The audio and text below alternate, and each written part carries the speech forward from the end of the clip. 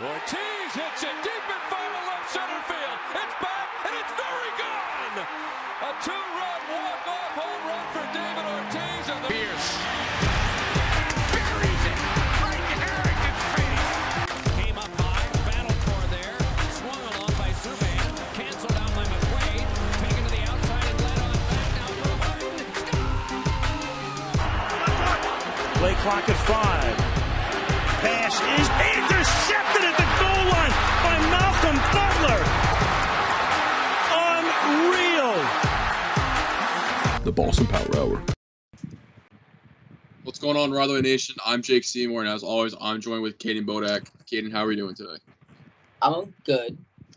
Yeah, Good. I'm good. I mean, I got a pretty good setup, right? You know, right here I got the fan, and then I got to my left, I have ESPN. I'm watching the Mets Braves game right now, so you know, doing both. You know, looking at the FanDuel, and we're doing pretty well. You know, we're winning $1, so yeah. There you go. Here first. Caden's winning $1 for the first time in FanDuel.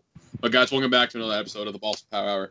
We got a jam-packed episode for you guys today. But first, we got to start off with the Red Sox. Red Sox opened up this weekend, and pretty underwhelming, I have to say. I mean, they went 1-2 against the Orioles, which is something that they should not have done. I mean, let's be honest, they probably should have swept them. Caden, what's your take on this whole Red Sox right now?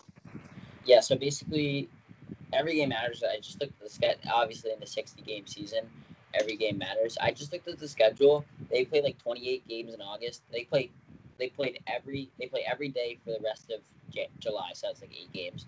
And then they play 28 games in August and 24 games in September. That's like a game pretty much every single day. Ron Renick, he basically is just showing us that he doesn't know how to manage a baseball team. So basically, what you're going to need in a scenario like this, where it's a 60-game season, you got games every single day, is a deep pitching staff. What do the Red Sox not have? A deep pitching staff. You have Chris Sale, who has Tommy John. So he's out. That's fine. Like, he's out for the year. That was expected. Then you got Erod, who has coronavirus, and then now has like this disease because he has inflammation in his heart or something like that. So he's going to be back, he said, but you know, who knows how he's going to be when he gets back, especially with no summer camp and spring training being like 2-3 months ago. And then you got Nathan Eovaldi, who last year was your third guy, but with no Sale and no Erod, he's your ace. Nathan Eovaldi's your ace, and then you got Martin Perez, who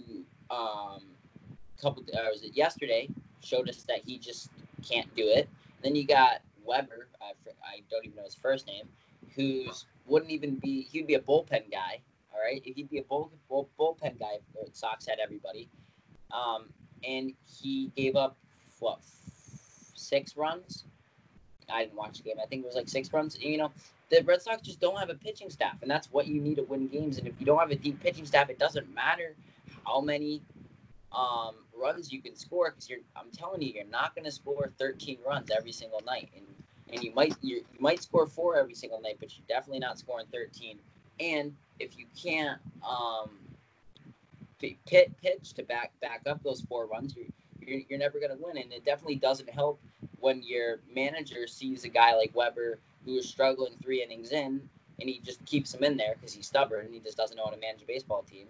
You know, in a shortened season like this, you can't be like, well, we got 162 games, we can wait this out. You know, it's a little slump. It's a 60-game season. You're playing every single day. You can't just wait out, you know, a slump. You wait out 12 games, that's a fifth of your season. You can't do that. Yeah, I mean, the Red Sox that was a disgusting series against the Orioles, let me just say that. We opened up good on Friday night. We beat them 13-2, and I was like, okay. I mean, we did good. I mean, that's what I was expecting, you know. Yeah. Brutal beatdown on the Orioles, which is how it should have been, you know. The Orioles have not been a good ball club in a long time. I mean, I even saw it today, like, people on Twitter always saying, like, it's a AA team, you know? I mean, yeah, Chris Davis playing first base. Games last year. Yeah, they're not good. They're not a good team. I mean, Orioles, it's not like, sorry to be like that, but it's the truth. You guys suck. But, I mean, the Red Sox, how do you guys lose 2 games to the Orioles? And then, like, people think you're going to make the playoffs, but you're losing games to teams that you should be beating.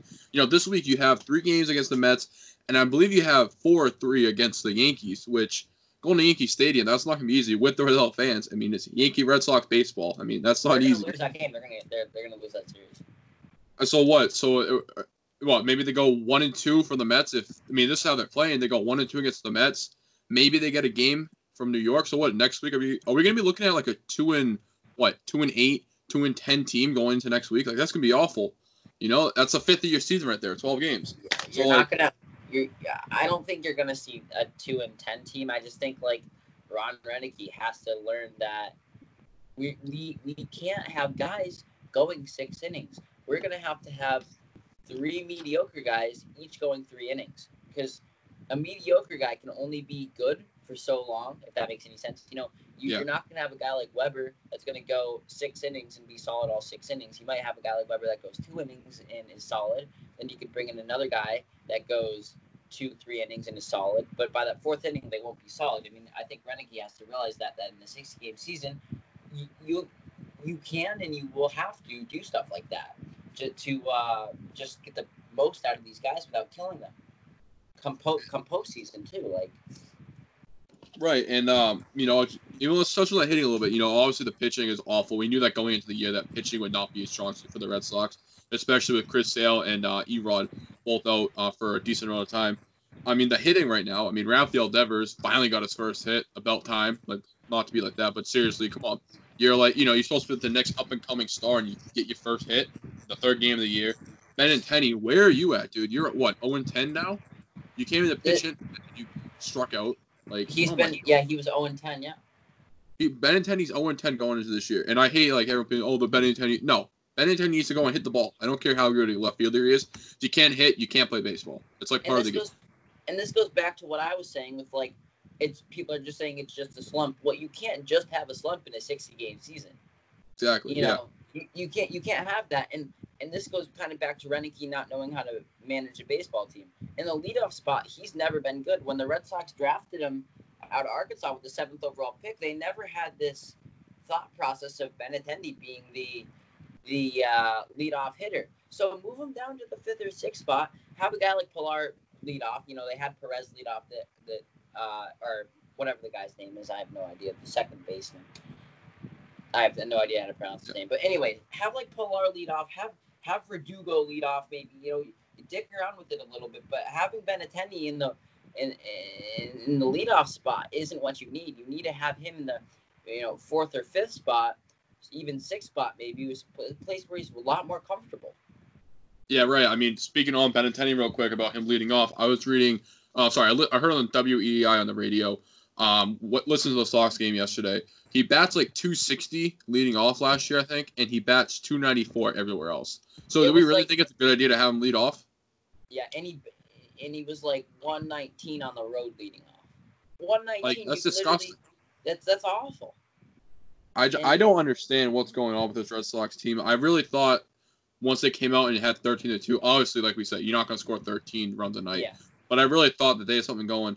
Props on Nathan Eovaldi. He had a great game. He looked phenomenal on the mound, especially those first couple innings. So he's like the best pitcher we have, and everyone else is just awful. And this wouldn't be that bad if we had Erod and Chris Sale, but we don't. Yeah. And also, it's a 60-game season, so there's not a lot you can do. We need to go out and get pitching. Yeah, that's like in a 60-game season. That the pitching is going to pitching is going to struggle. You knew that coming into the season. You knew having Ron Renneke and not having a full spring training, everything was going to get screwed up. But this time like this, Ron Renneke needs to step up. Management can do a lot, and if management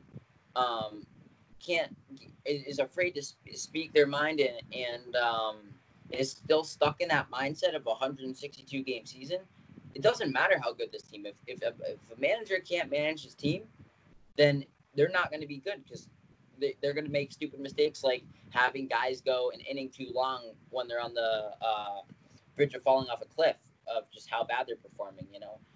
He's bending it, but he's not bending it before they break. He's breaking it. Right, and I think a lot of this has to do on Devers' part. I'm going to speak for Devers real quick. Him and Cora really got along, and Cora did bring out the best of Devers. So I'm curious and worried that with Cora being gone, that Devers is going to be awful now, and that because I believe Devers came into the league with Cora as his manager, I believe, or he had Farrell for like 1 year or something. But he was good with if he had Farrell, but he was great with Cora, and he was really good in that 2018 run. But I mean, it's just it's a little embarrassing. 2 years ago we won the World Series, and now we're in a pretty bad slump heading into the 2020 season. Couple things. I have like 3 things to say before we move on here, or move on to our next little Red Sox bit. You mentioned Alex Cora and his management style, and how a lot of his team obviously, grew up around Alex Cora and had a lot of success with Alex Cora. Thing that I like about Alex Cora that Ron Renneke needs to learn, especially in this single game season, or 60 game season, is Alex Cora in the 162 game season took every game seriously, took every game like it mattered, right? And now you have Ron Renneke, who's like, we'll get it. He always looks ahead and never looks. It hasn't shown in 3 games. He's focused on the game at hand. And when you have every game, meaning about 2.7 games, if you had a 162 game season, it's I have no idea what the word is.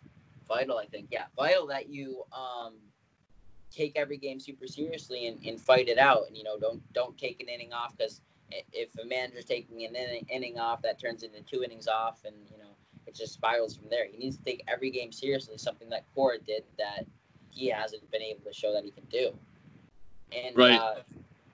The other thing I think you're talking about with Devers is they got to figure it out. Like I said, I think that just goes towards management, that these guys aren't comfortable right now, and I think he will get it, and he's been fishing for pitches. And Renneke was on WEI earlier today, and Castiglione asked him about Devers, and he's like, well, that's what he always does. He's always been fishing for pitches.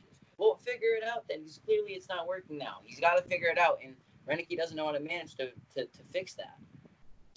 Yeah, I mean, I don't know if Ron Renneke is going to be the right fit. I mean, it's only 3 games, so I feel bad giving the guy a tough time. But that being said, too, it's only a 60-game season, so in 2 games we're going to be a 12th of the way through the season, so it'll be pretty interesting. But before we wrap up this topic, just real quick onto the season. So each game is equivalent to 2.75 games for all you math heads out there. So every game in this season is equivalent to 2 3/4 of a game last season. So Caden, so the line right now in Vegas is 29.5 wins for the Sox year. Are you going over or under? I'm going under, but I will say this. I'll go under probably around 20. They'll probably win 26, 27 games, but they still will make the playoffs. You got 8 teams from each division make the playoffs this year. 60-game season. You don't have to run away with it to make the season, make the playoffs. You just got to finish right around 500, which the Red Sox will do. But yeah, I can't see them winning more than 30 games, anywhere close to 30 games. If you asked me this question Friday night, I would have told you they're winning at least 40, because that's what they look. They look like a 40-win ball club. But seeing the pitching staff, be active these last 2 games, I can't confidently say they'll win over 29.5 games. I'll probably take the under on that. Will they make the playoffs? Yeah, probably. Will they go deep? No, they'll probably get bounced in the first round of the wild card. So, it's unfortunate. I mean, I don't know. Like, we literally go from a World Series, champion 2 years ago, and in 2 years we're barely going to make the playoffs. Might even miss it. So, listen, Jake. So here's a little hot take for you. You're going to get Erod back. They're going to make the playoffs, and they're going to go, pretty far in the playoffs. They showed us on Tuesday that or no, not Tuesday. Was it Friday they opened up? Yeah, Friday that they do have the hitting power. They can do it. And it's playoff series now. It's 3 games. 3-game playoff series. You just saw the Orioles, a team who won 108 games last year, just beat the Red Sox in a 3-game series. Anything can happen. I think that helps the Red Sox, because their bats can get hot, and we saw what can happen when the bats are hot. And then with Erod, so you got Erod, you got Eovaldi, and then you can just have a bullpen day for your 3rd game if needed. You don't, with this 3-game series, you need decent bats, which they have. They scored 4 runs today or whatever it was. and average pitching. Yeah. Which when Evaldi's back, they can do it. Or when Erod's back, they can do it. Yeah. So I mean, Red Sox. I mean, you guys got a chance to do something special, but it's gonna be a shot in the dark. But moving on to somebody that absolutely is on something special, and his time in the big leagues is Mookie Betts. Just signed a contract, 12-year, $365 million contract. That's 65 signing bonus, and he's gonna be paid till he's 52, which is just absurd. Like, that's a cool contract. You're gonna be retired and still be getting paid by the Dodgers. Caden, do you think this was a good or bad move for the Dodgers? This is an awful contract. I mean, if you look at it, let me just pull this up here. I can't figure this out. Let me hit the screen. Okay, so if you look at it, the Dodgers, they're paying him what, 300 and 65. what was it again? 360. It's a $365 million contract for 12 years with 65 signing bonus, and he's going to be paid till he's 52. Yeah. So first, I want to just address this real quick. Can you imagine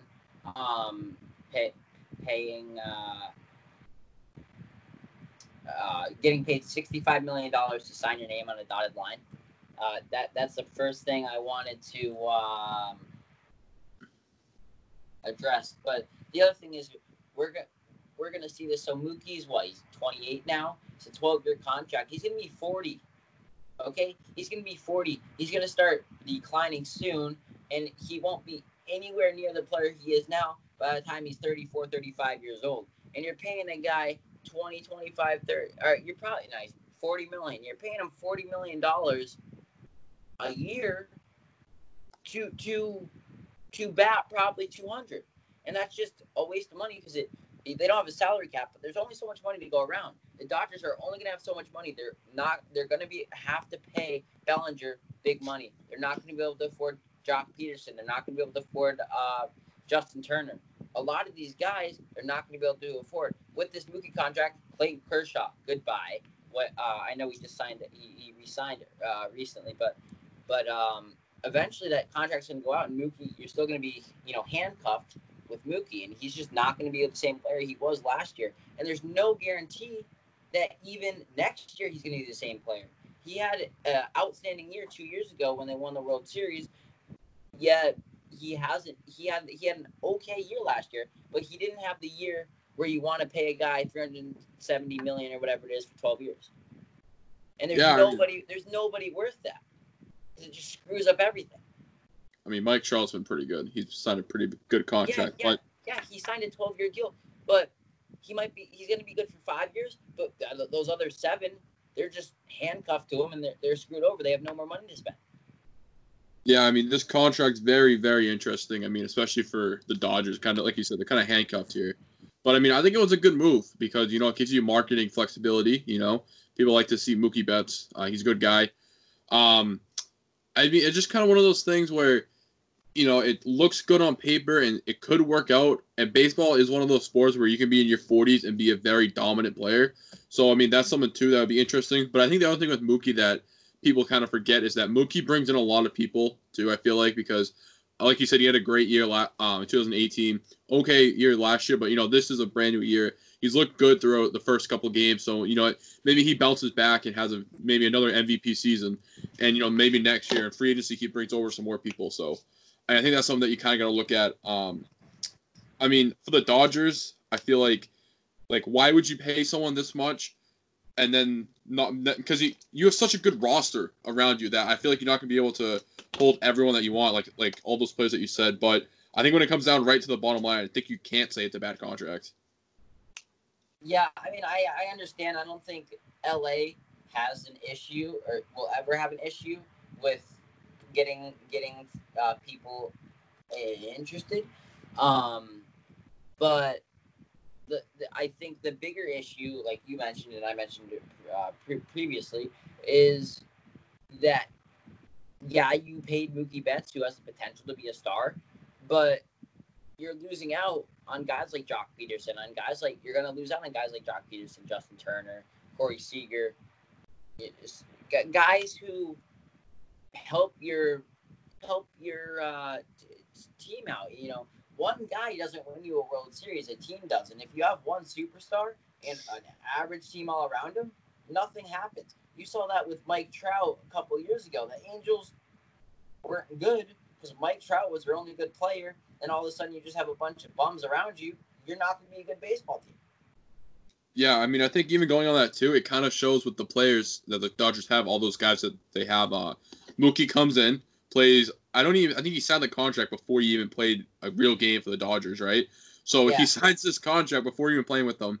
And as a player, you gotta be thinking about this, like, damn, Mookie comes in, hasn't even played a real game for us yet, and the management's already committing to him for 12 years, 365, but yet I haven't gotten that yet, and I've been here for X amount of years. So I think I'm curious to see if that'll come over into the locker room and cause some chemistry issues, because that could be huge. I think the thing there is him coming to I think this was a done deal before he even signed with the Dodgers. I think that it was part of the negotiations. Hey, you come to LA, we're going to give you a close contract anywhere from $350 to $400 million, a long-term deal. I think that kind of helped entice him to go to the Dodgers, and I think this was kind of a done deal before he even stepped foot in LA, and I think the players, kind of knew that and they respect that. Mookie's a guy that, in hindsight, if you look 1-2 years down the road, this is a great move for the Dodgers, but it's not a good move 10 years down the road for the Dodgers. It's not a good move 8 years down the road. It's not a good move 5 years down the road. In 2020 vision here, you're looking at the 1 to 3 years from now. It's a great move because you still have Corey Seager under contract. You still have, you obviously have Mookie Betts. You still have Jock Peterson, I believe. You still have Clayton Kershaw. You have a pretty good core. You might even be able to sign Justin Turner. But after that, you're paying a guy like Mookie, who's not going to be as good, who's going to be a DH. You're going to be paying a DH $45 million a year. And you're not going to have anybody around him. I think thinking of this from a management perspective is once all those players that you've named countless times here, once they kind of get to the end of their contracts, I wouldn't be surprised if the Dodgers trade them away for prospects and kind of just build their farm system. So then you can have these really cheap players on really cheap contracts, coming up and playing and being good and decent, but then having an absolute superstar and a leader in Mookie Betts, because Mookie Betts is somebody that you want leading your ball club. I mean, he's somebody who not only is he a good ball player, but he's a good guy and just a good leader. So I feel like that alone makes the contract worth it, because you can have all these small little guys come up, and then they come up, and now all of a sudden you're in the next cycle, and then then the next Mookie Betts comes along, and then you can flip him, and then the cycle kind of repeats itself. So it'll be interesting to see how the Dodgers handle this. But now let's think more hypothetically here. Should the Red Sox have signed Mookie Betts to this contract? They could have probably signed him before. I was actually just going to ask you that.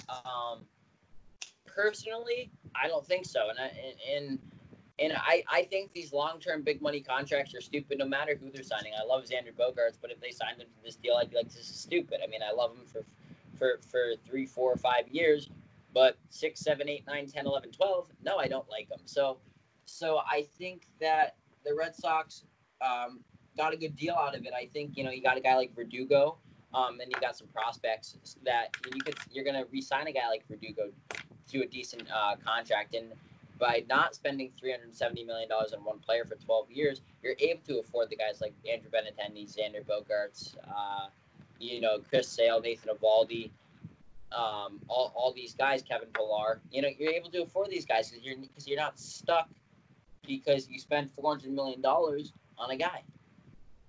Yeah, I mean, I think the Red Sox should have done it because, and like I said for the Dodgers too, once those guys, like those really good guys like the Bogarts, the Devers, the JD Martinez's, once they kind of get off their contract and you can flip them for more prospects, and then the cycle kind of repeats itself. I mean, I love Mookie as a Red Sox. I thought he was like one of the heart and souls of this team. I mean, I put him right up there with David Ortiz, to be honest. He was one of those guys that you knew that he was like the face of the franchise, and you knew if you're going to Fenway and he was in the lineup, you knew what you're gonna get. You're gonna get a good game from him, and he made right field like a very valuable position. Because right field kind of gets crapped on a lot as kind of like the worst position in the outfield. Like you stick someone out there if they're a good hitter and you're in the NL and you kind of just put them out there. But he showed that, hey, I can do good things in right field. Right field isn't just for a bunch of scrubs, So that was something that I kind of liked about him. But it's sad that he's gone. But hey, it's a good thing too if the Red Sox can move forward with a young core, and hopefully, maybe Devers or Bogarts can turn into a Mookie Betts. They can have the best.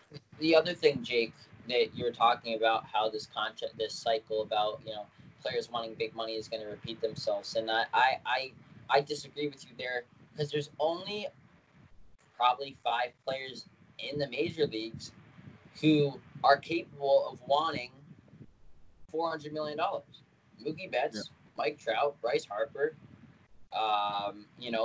maybe a guy like Aaron Judge down the road. So there's only a handful of guys that are capable of asking and have the right to ask for that much money.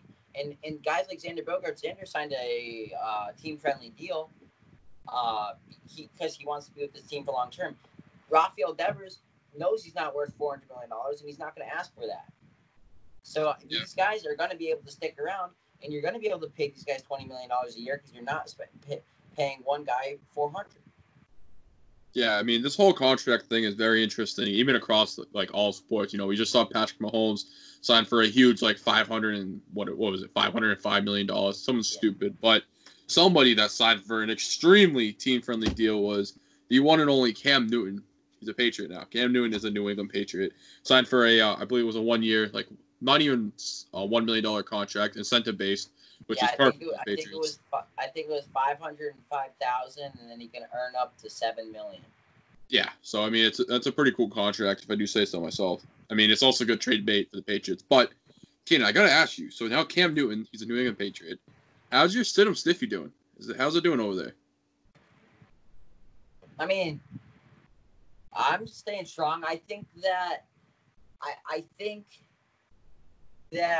have to believe in him because I just have so long. So my brain, I'm kind of concerned, but the other side of me is like, why stop now? Once Cam Newton got into New England, you wrote a blog about why that was not going to be a great move for the Patriots. So why 2 weeks later are you like, oh shit? There's no need not to be. There's no need to be like that. I'm still on the Stidham train. Like I said in my article, and I stand by this here, Cam Newton, he if you look at his stats from 2 years ago, and then his in Gardner Minshew's completion percentage, guys like Andy Dalton, these guys, he was right there with them. So he isn't some superstar quarterback. Mind you, he signed for $500,000 guaranteed and in a totally incentive-based deal. There's a reason why he did that, because no other team would want to take a chance on him. And there's a reason why, if the Patriots thought he was going to be 2015, 2016 Cam, they wouldn't have got him for this cheap. And there's a reason why they did that, and it's because there's no telling if Cam is even going to make it through training camp. And I don't think he is, because there's no preseason games. So you got a guy like Stidham, who, even when Tom Brady was in a Patriots uniform, it seemed like the culture and the vibe around Gillette was he's good. Stidham is good, and you got a guy who knows the Patriot way, who knows the coaching staff, who the coaching staff trusts, who knows the playbook, and who's has decent chemistry with the teammates. Then you got a guy like Cam Newton, who obviously he's been working out with Edelman and whatnot. He has good chemistry, but doesn't know the Patriots way. And we saw how big a part of that is, in just the Patriots culture. The Patriots way, he doesn't know that. You can learn a playbook, but there's only so many times you can run plays without getting hit. And then you have padded practices, and those are going to be cut down because of coronavirus. You only have about 10, 12 of those. So then, by then, let's be honest, the defense knows your plays. And if you're practicing with these guys 5-6 days a week for 2.5 hours a day, they're going to pick up on your plays. So that he's not, without preseason, he's not getting any in-game experience, which Stidham got, last year, obviously, but more in the preseason. And I just don't think Stidham or Cam Newton's going to be able to perform because his numbers show that he's an average quarterback, and he's lost his greatest asset, which is his legs. Yeah, So my take on Cam Newton is this. I think week 1, I think Stidham starts week 1. That's my take. I think Stidham starts week 1, but I don't think he finishes the season. I think Cam Newton comes in and finishes somewhere. I feel like I feel like Stidham would kind of struggle a little bit coming into week 1 and 2. I just feel like I don't know if he's ready yet, because why would the Patriots go out and sign Newton? Why? Makes no sense to me. So I feel like they sign Newton, the Stidham, goes a couple weeks, and then if Stidham does bad, maybe like 3 weeks in, then you put Newton in, and you go from there. So what's going to happen here? So how I disagree with that. I think the Patriots just cut Jamar, whatever the guy's name was, that quarterback from Louisiana Tech. They just cut him today. And that is to just, Cam Newton, he's the competition here. Because without Cam Newton, Jarrett Stidham knows that Brian Hoyer's not a threat. Jarrett Stidham knows that he's a starter. But with Cam Newton, he's like, oh, shit, now I got some competition, whatever. That's all Cam Newton's here for, because Jarrett Stidham is going to start week 1, and he's going to struggle. Okay, it's not going to go well. He's going to struggle. He's going to start week 2 probably. He's going to do better, but he's still going to struggle. And the vibe around Patriots training, around Gillette Stadium and the Patriots organization is we're going to stick with Stidham. And Cam's going to hear that. He's going to know that. He's going to say, this isn't proving myself. Me being a backup for 3 weeks over a struggling rookie on a team that's kind of that is secretly in rebuilding mode is not going to prove myself. I want out, and that's what he's going to do. So I think he's not patient enough to wait for 5 or 6 weeks when he would get an opportunity. So I think Newton, I don't think the way he's been talking about this contract is about respect for him, and it's not about the playing time, and it's not about anything else. So I think he just rides out with Bill Belichick, because I think he trusts Bill Belichick a lot. He had a great coach in Ron Rivera, but he had a pretty bad coach at the end of his run in Carolina. So I think he trusts Bill Belichick enough that if Bill Belichick says to him, no, this is how we're doing it, and this is what's going to happen, I think Newton's smart enough to realize, okay, Bill Belichick knows what he's doing. He's won 6 rings. I'm just going to ride the wave with him. Okay, so I think that's what's going to happen. I think Stidham still starts week 1, and Newton's there as competition. I'll give you that. But I feel like Newton's there to shake it up midway through the year, because you know how Bill Belichick loves to shake it up. We see it all the time with receivers. He'll throw in a random receiver here and there, just to shake it up a little bit, and it always works for him. So I feel like Newton comes in and shakes it up. And I think McDaniels is on like cloud 9 with this, because he's able to call plays that he hasn't been able to call in years. He can call a run play with a quarterback. Couldn't do that with Tom Brady. Tom Brady was not a runner. So I feel like McDaniels is so excited just to have Cam Newton, like even on the roster. I think that's where people are getting lost. If Cam Newton is going to be anything in this offense, which he's going to be a package guy. Okay, they're gonna run packages for him. That never works in the NFL, and Cam Newton is not going to deal with that. Cam Newton is not going to be like, I'm going to be a package quarterback. I'm going to go find it somewhere else to compete for the starting job. And everybody gets hung up on Cam Newton. The Patriots are going to be able to run plays with the quarterback. Run pass options, whatever. Cam Newton can't do that anymore. His body can't do that. His body doesn't hold up, and that's just why he won't be able to do any of that stuff. And that dream's crushed. But I also feel like the Patriots O-line is going to be so much better that I feel like he's going to be able to, have some run plays and not get hit as hard. Because the Patriots O-line, they've always had a good O-line. And I realize that the O-line coach, he just retired this past season, but it's, that same mentorship is still there. It doesn't just disappear because he's gone. You got guys like David Andrews still there. James Tooney, he's still there. So that little tradition is still going to carry on. It's about protecting the quarterback and being the Patriot way. But the one thing I'm worried about with Cam Newton is this. In Super Bowl 50, he did not dive on that loose ball. Right now, that defines Cam Newton, because people forget he went 15-1 that year, won the MVP, and went to the Super Bowl, but did not dive on that ball. If he dives on that ball, we might be sitting here saying that this is a former Super Bowl MVP and champion. That's how close that play was. The fact that he didn't dive on that ball is not the Patriot way at all. That's what's worrisome to me, is that this guy was in the Super Bowl, the biggest spotlight in the world, in any sport, the Super Bowl.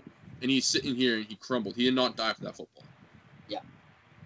That's something to me where I'm like, how can you say how can you go off and say, I'm like one of the best, but then in the prime, in the biggest moment of your career, you choke and you haven't been there since. I mean, he's definitely matured, so I don't think that's so much of an issue. But Yes. again, I just think like his body can't hold up, and he's not going to be patient enough, and that's where he's going to lose. I think he's patient enough. I think he can ride the wave with Bill Belichick. But right now, I'm going with Stidham starts week 1. I stole my Stidham stiffy. Stidham starts week 1. Later on in the year, though, Cam Newton starts. I think Cam Newton finishes the year. All right, my final say here, the final word on this for me is Cam's going to be out of New England at the latest week 5. Wow. So what's the so we'll say the latest is week 5. What's the earliest? Training camp. Training camp. The earliest is training camp. Yeah, the earliest is halfway towards training camp, or right before the season starts. Yeah. So what is that, about a month or two? So you give him a month or two in New England.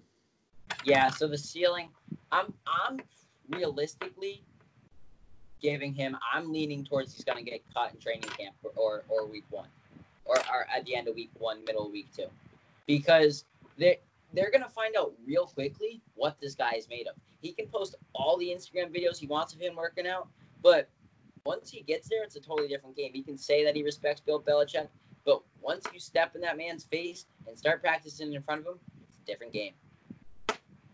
Yeah.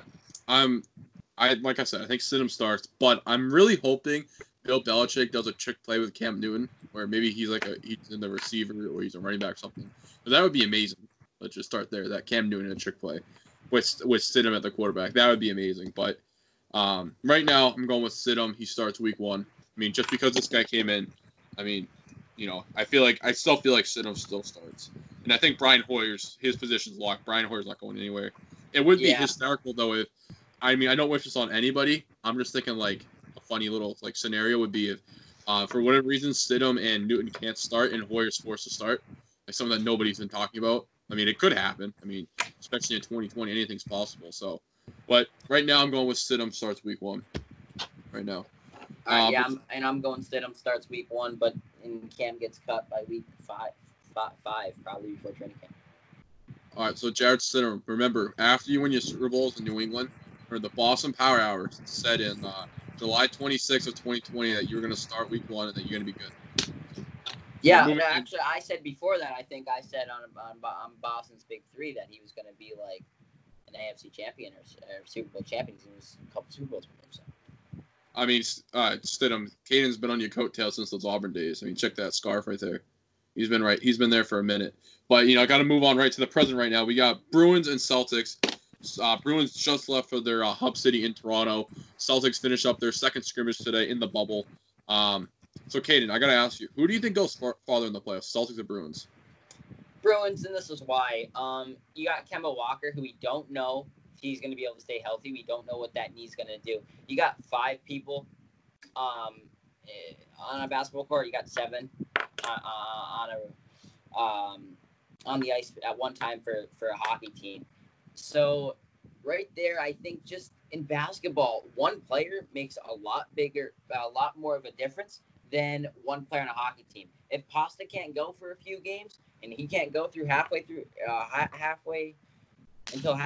round 1 of the playoffs, that's going to be okay. But if Kemba can't do that, if Kemba can't go through round 2, if Kemba's banged up all playoffs, there's no telling if the Celtics are going to make it anywhere. And that's why I think that the Bruins are going to end up going further, just because one player makes such a big difference in basketball.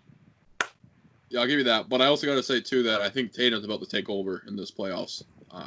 He's coming up next, so I feel like Tatum, he's going to be the key person for the Celtics. But I think I have to agree with you. I think the Bruins might go further because I think the Bruins legitimately have a shot to win the Cup.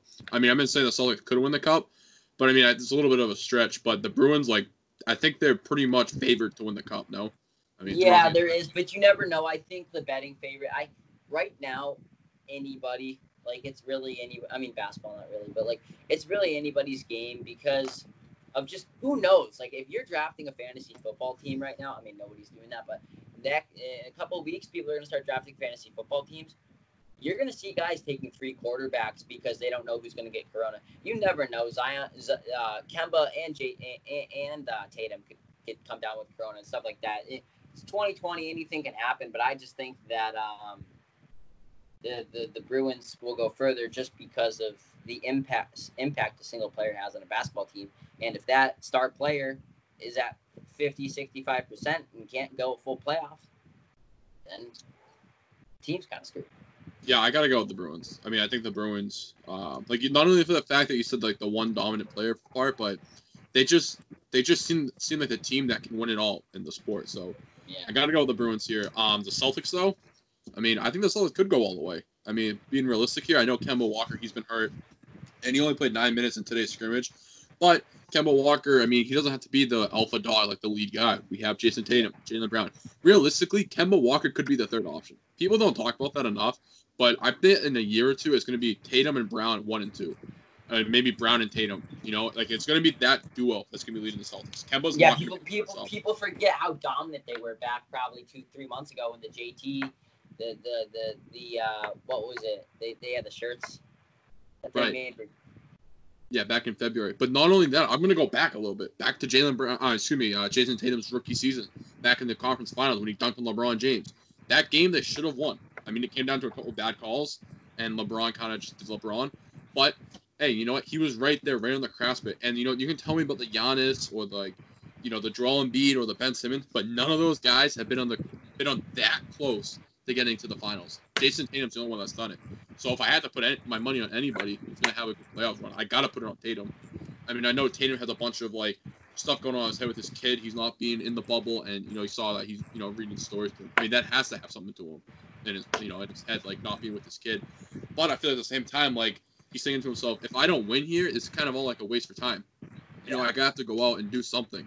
So, I mean, Tatum was so close to doing his rookie year that I would not be surprised if this year he comes out and is so dominant and pushes the Celtics to the finals. Tatum will win in the Celtics uniform. I don't think it'll be this year, but Jake, before we end this topic here, gun to your head, where do the Celtics go? I think their absolute floor is the second round. I don't think you can go worse in the second round. Their ceiling, though, their ceiling is an NBA championship. And I'm not even trying to say, like, take the safe bet, but that's realistic because there's so many uncertain factors that head into this season because not only can anybody get COVID, but you have to think about, too, like, the Celtics could get riddled by injuries and COVID, which is just two awful things that could happen to them. Yeah, and anybody can go to a strip club and get have to quarantine for like 14 days, which will be like could be a playoff series or two. Yeah, that would be pretty bad if someone did that to Williams. But anyways, I just feel like I feel like Tatum could push this team all the way, and I think the Celtics could very well win it. But like I said, I think their floor is the second round. Their ceiling's the championship. So, also not to mention too, I could be sitting here in like a month from now saying, yeah, the NBA is not even happening because you know the bubble got broke. So there's too many uncertainties to say that you know to narrow it down to one little thing. I think gun to my head, I'm saying they're going to make it to the conference finals and lose. I'm going to say Kemba's not going to be fully healthy by the start, and his body's going to break down by the conference finals. Okay, so that's your take right here. So final words right here for me real quick. Mookie Betts contract, worth it for him. Dodgers, little iffy. Red Sox, they need to get their pitching staff together and, you know, get back on track and, you know, they can make the playoffs. Stidham starting week 1. Stidham, you know, the train, choo-choo, still coming along, still chugging along. And I think the Celtics could win the championship with their floor being the second round. Kaden, final words. Yeah, to recap this for me, the Red Sox, they need to figure it out. Ron Renicky needs to go. But they can make the playoffs and will make the playoffs, and they'll probably, I could see them going to the at least conference series. The Celtics are going to make it to the conference finals. Kemba's going to break down. Bruins could definitely make it to the cup final. The Bruins will definitely go further than the Celtics. So yes, by that logic, they would have to make it to the final. And Mookie's deal is a bad deal because it screws over the Dodgers in the long run. All right, there you guys have it. Final words from the Boston Power. Guys, thank you so much for watching. Make sure you guys follow us on Instagram at Boston Sports Center 617 and Caden_Bod. Also, you guys, make sure you guys check us out on Apple. Give us a 5-star rating. That would be greatly appreciated. And we're all over the place. Apple, Spotify, Google, YouTube. I mean, you name it, we're probably on there. So yeah, subscribe to the Ride the Wave YouTube too. We're growing that. So yeah, a bunch of new content on that. So guys, make sure you guys are checking it out. And once again, thank you guys so much for watching this episode of the Boston Power. And we'll catch you guys next week.